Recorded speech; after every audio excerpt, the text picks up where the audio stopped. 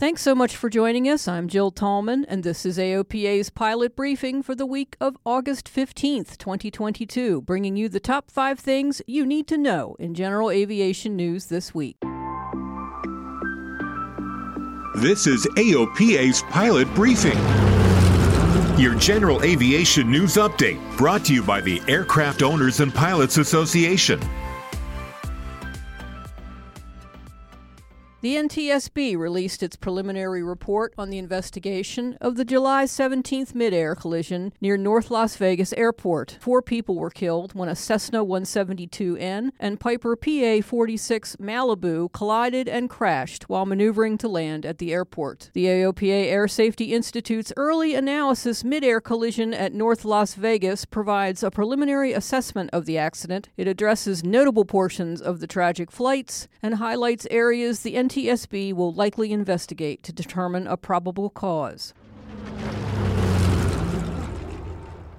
AOPA social media marketer Kayla McLeod Hunt flew Cubcrafter's new Carbon Cub EX2, which has the same 186 horsepower Lycoming engine as the EX3, but with fuel injection and a fixed-pitch propeller. The performance results were notable: a shorter takeoff roll, steeper climb rate, and faster cruise speed. But Hunt says the airplane retains the smooth, refined feel and responsiveness that Carbon Cubs are known for. The company recently announced it is going to allow public investors to buy shares of stock. Investors who reserve Cubcrafter stock ahead of the Securities and Exchange Commission qualification will have the first opportunity to purchase shares at the issue price.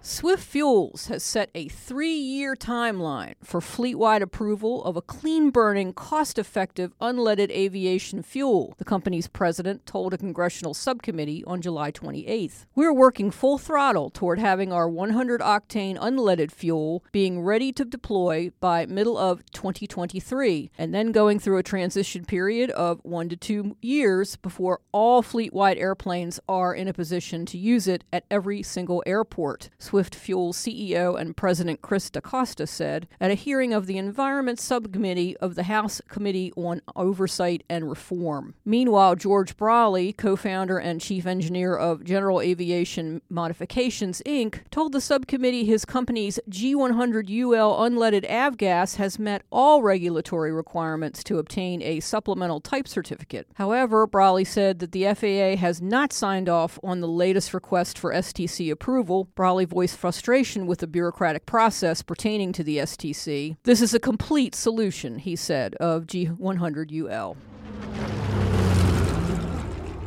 A team of New York students from Harkness Career and Technical Center in Cheektowaga, New York, are the winners of the General Aviation Manufacturers Association's 2022 Aviation Design Challenge. Teams were tasked with modifying a Cubcrafter's NX Cub with a nose wheel to fly from Seattle, Washington to Packwood, Washington, to efficiently deliver a maximum payload. The winning team's design included increased wingspan and horsepower, along with added winglets and speed brakes. Prizes for the first place team include an experience with Cubcrafter's manufacturing, tours of the facilities at Boeing and Signature Aviation, demonstration flights, and more. ZeroAvia, developers of zero-emission hydrogen electric aviation powertrain systems, is adding American Airlines to its growing list of investors as the company works toward FAA certification. American Airlines announced its investment in UK and US-based ZeroAvia on August 3rd. A memorandum of understanding between the companies provides American Airlines the option to order up to 100 of ZeroAvia's zero-emission hydrogen electric powertrain engines currently in development.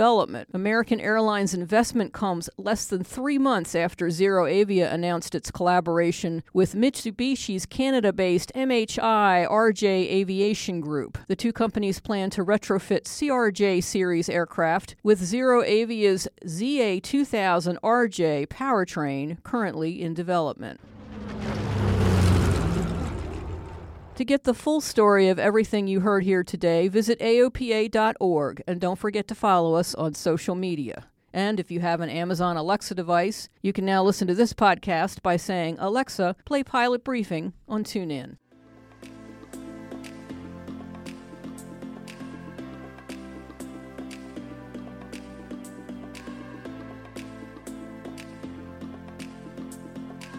Thanks so much for listening. I'm Jill Tallman. Fly safe, fly often, and I'll talk to you again next week.